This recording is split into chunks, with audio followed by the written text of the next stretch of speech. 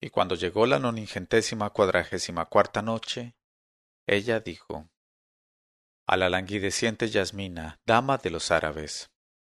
He aquí que cuando ella vivió algún tiempo en el palacio, se puso gorda otra vez y cesó de desmejorarse. Y mientras estaba un día acodada a su ventana mirando al mar, un pescador fue a echar su red al pie del palacio, y cuando la retiró no vio dentro más que guijarros y conchas, y se enfadó mucho. Entonces Yasmina le dirigió la palabra y le dijo: Oh pescador, si quieres echar la red al mar en nombre mío, te daré un dinar de oro por el trabajo. Y el pescador contestó: Está bien, oh señora. Y echó la red al mar en nombre de Yasmina, la dama de los árabes. La sacó, y después de arrastrarla hasta sí encontró en ella un frasco de cobre rojo, y se lo enseñó a Yasmina, quien al punto se envolvió en la colcha como en un velo, y bajó hasta donde estaba el pescador, y le dijo: Toma, aquí tienes el dinar, y dame el frasco. Pero el pescador contestó: No, por Alá, no tomaré el dinar a cambio de este frasco, sino que he de darte un beso en la mejilla. Y he aquí que en el mismo momento en que hablaban juntos de tal suerte los encontró el rey, y cogió al pescador y le mató con su espada, y tiró el cuerpo al río. Luego se encaró con Yasmina, la dama de los árabes, y le dijo: Y a ti tampoco quiero verte más, vete donde quieras. Y ella se marchó, y caminó con hambre y sed durante 2 días y 2 noches. Y entonces llegó a una ciudad, y se sentó a la puerta de la tienda de un mercader, quedándose allí desde por la mañana hasta la hora de la plegaria de mediodía. Entonces el mercader le dijo: Oh señora, desde esta mañana estás sentada aquí. ¿Por qué? Ella contestó: Soy extranjera, no conozco a nadie en esta ciudad, y no he comido ni bebido nada desde hace 2 días. Entonces el mercader llamó a su negro y le dijo: Coge a esa dama y condúcela a casa, y di en casa que le den de comer y de beber. Y el negro la cogió y la condujo a la casa, y dijo a su ama, la esposa del mercader: Mi amo te encarga que des de comer y de beber bien a esta dama. Y la mujer del mercader miró a Yasmina, y la vio, y se puso celosa, porque la otra era más bella, y se encaró con el negro y le dijo: Está bien, haz subir a esta dama al desván que hay encima de la terraza.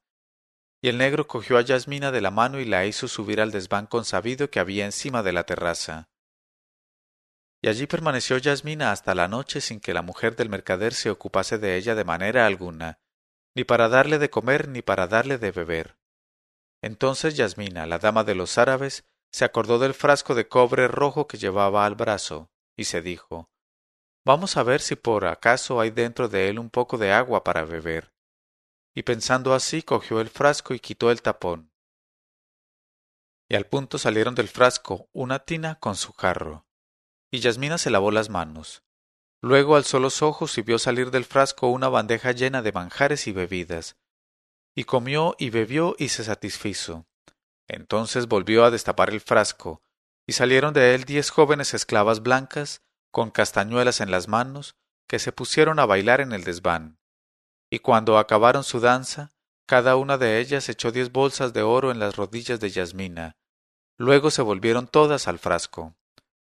Y Yasmina, la dama de los árabes, permaneció así en el desván 3 días enteros, comiendo y divirtiéndose con las jóvenes del frasco.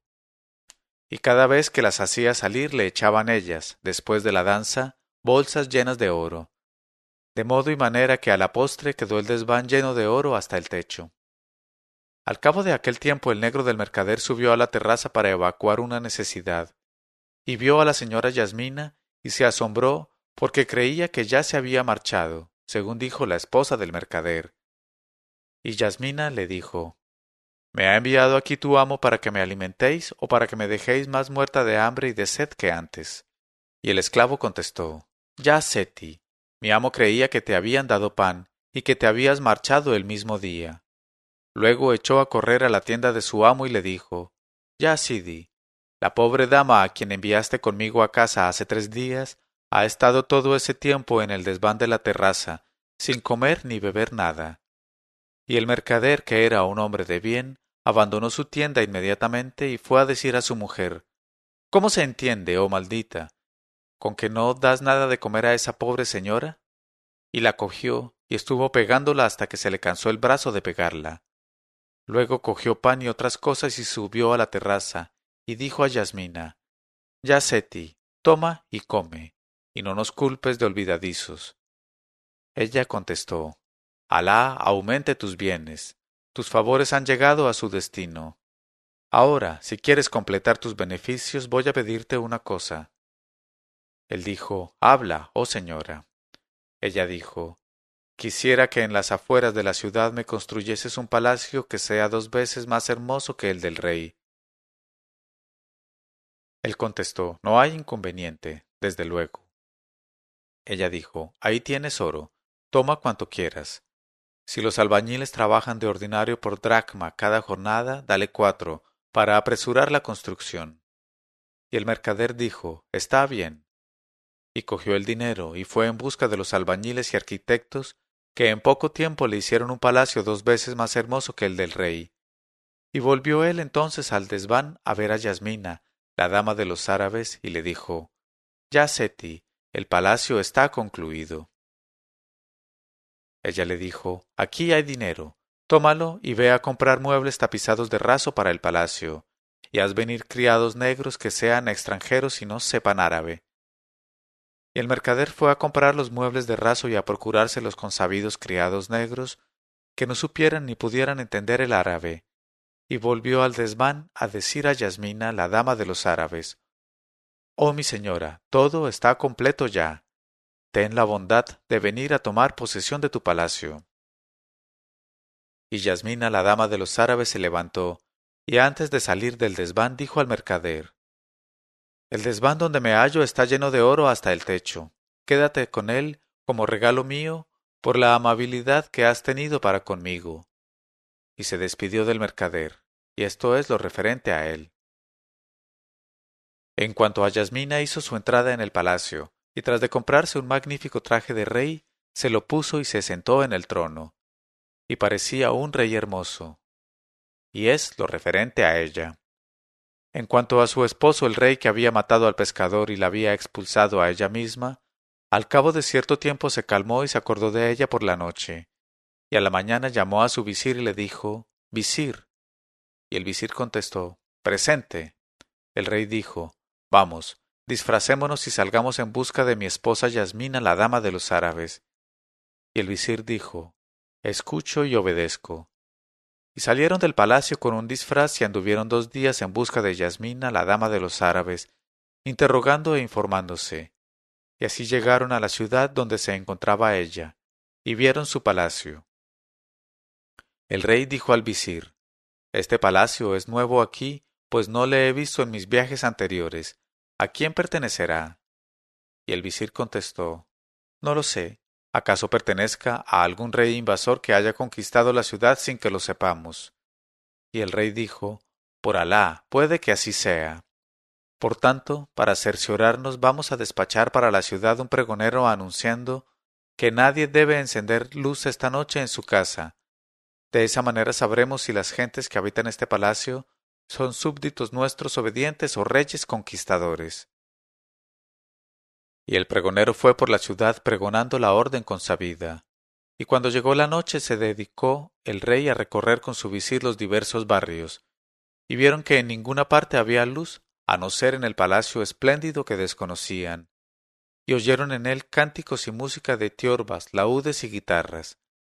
Entonces el visir dijo al rey, Ya lo ves, oh rey, por algo te dije que este país no nos pertenecía ya, y que este palacio estaba habitado por reyes invasores. Y el rey contestó, ¿Quién sabe? Ven, vamos a informarnos por el portero del palacio. Y fueron a interrogar al portero, pero como aquel portero era un barbarín, y no sabía ni entendía una palabra de árabe, les contestaba a cada pregunta, Chanú, lo que en lengua barbárica significa no sé. Y se fueron el rey y su visir y no pudieron dormir aquella noche porque tenían miedo. Y por la mañana el rey dijo al visir, Di al pregonero que pregone por la ciudad una vez más, que nadie encienda luz esta noche. De esa manera tendremos más certeza. Y pregonó el pregonero, y llegó la noche, y el rey se paseó con su visir. Pero observaron que reinaba la oscuridad en todas las casas, excepto en el palacio donde la luz era 2 veces más viva que la víspera, y donde todo estaba iluminado. Y el visir dijo al rey, ahora ya tienes la certeza de lo que te dije respecto a la toma de este país por reyes extranjeros. Y dijo el rey, es verdad, pero ¿qué vamos a hacer? El visir dijo, vamos a dormir y ya veremos mañana. Y al día siguiente el visir dijo al rey, ven, vamos a pasearnos como todo el mundo por las cercanías del palacio, y te dejaré abajo, y subiré yo solo astutamente para ver con mis ojos y oír con mis oídos de qué país es el rey. Y cuando llegaron a la portería del palacio, el visir burló la vigilancia de los guardias y consiguió subir a la sala del trono. Y cuando vio a Yasmina, la dama de los árabes, la saludó, creyendo que saludaba a un rey joven, y ella le devolvió la salema y le dijo, siéntate. Y cuando estuvo él sentado, Yasmina, la dama de los árabes, que le había reconocido desde luego y no ignoraba la presencia de su esposo el rey en la ciudad, destapó el frasco y se sirvieron los refrescos, y salieron del frasco 10 hermosas esclavas, y se pusieron a bailar con castañuelas. Y después de la danza, cada una de ellas echó 10 bolsas llenas de oro en las rodillas de Yasmina. Y ellas las cogió y se las dio todas al visir, diciéndole, tómalas de regalo, pues veo que eres pobre. Y el visir le besó la mano y le dijo, Alá te otorgue la victoria sobre tus enemigos, oh rey del tiempo, y prolongue para nuestro bien tus días. Luego se despidió y bajó en busca del rey que estaba sentado con el portero. Y el rey le dijo, ¿qué has hecho arriba, oh visir? El visir contestó, Alá, por algo hube de decirte que te habían tomado esta tierra. Figúrate que me ha dado 100 bolsas llenas de oro de regalo, y me ha dicho, tómalas para ti porque eres pobre. Eso es lo que me ha dicho. Después de semejante cosa, ¿puedes dudar que te ha tomado esta ciudad y este país? Y el rey dijo, ¿verdaderamente lo crees así? En ese caso también yo voy a tratar de burlar la vigilancia de los guardias barbarines y a subir arriba para ver a ese rey. Y lo hizo como lo dijo. Cuando le vio Yasmina, la dama de los árabes le reconoció pero sin demostrarlo. Y se levantó de su trono en honor suyo y le dijo, ten la bondad de sentarte. Y cuando el rey vio que se levantaba en honor suyo aquel a quien creía un rey extranjero, se le tranquilizó el corazón y se dijo a sí mismo, indudablemente es un súbdito y no un rey, pues no se levantaría así por un cualquiera a quien no conoce. Y se sentó en el asiento, y llegaron los refrescos, y bebió él y se sació.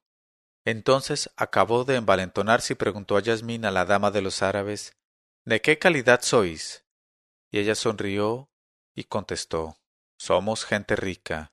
Y mientras hablaba así destapó el frasco y al instante salieron de él 10 maravillosas esclavas blancas que bailaron con castañuelas, y antes de desaparecer, cada una de ellas echó 10 bolsas llenas de oro en las rodillas de Yasmina. Y el rey se maravilló del frasco hasta el límite de la maravilla. En este momento de su narración, Sherazada vio aparecer la mañana y se calló discretamente.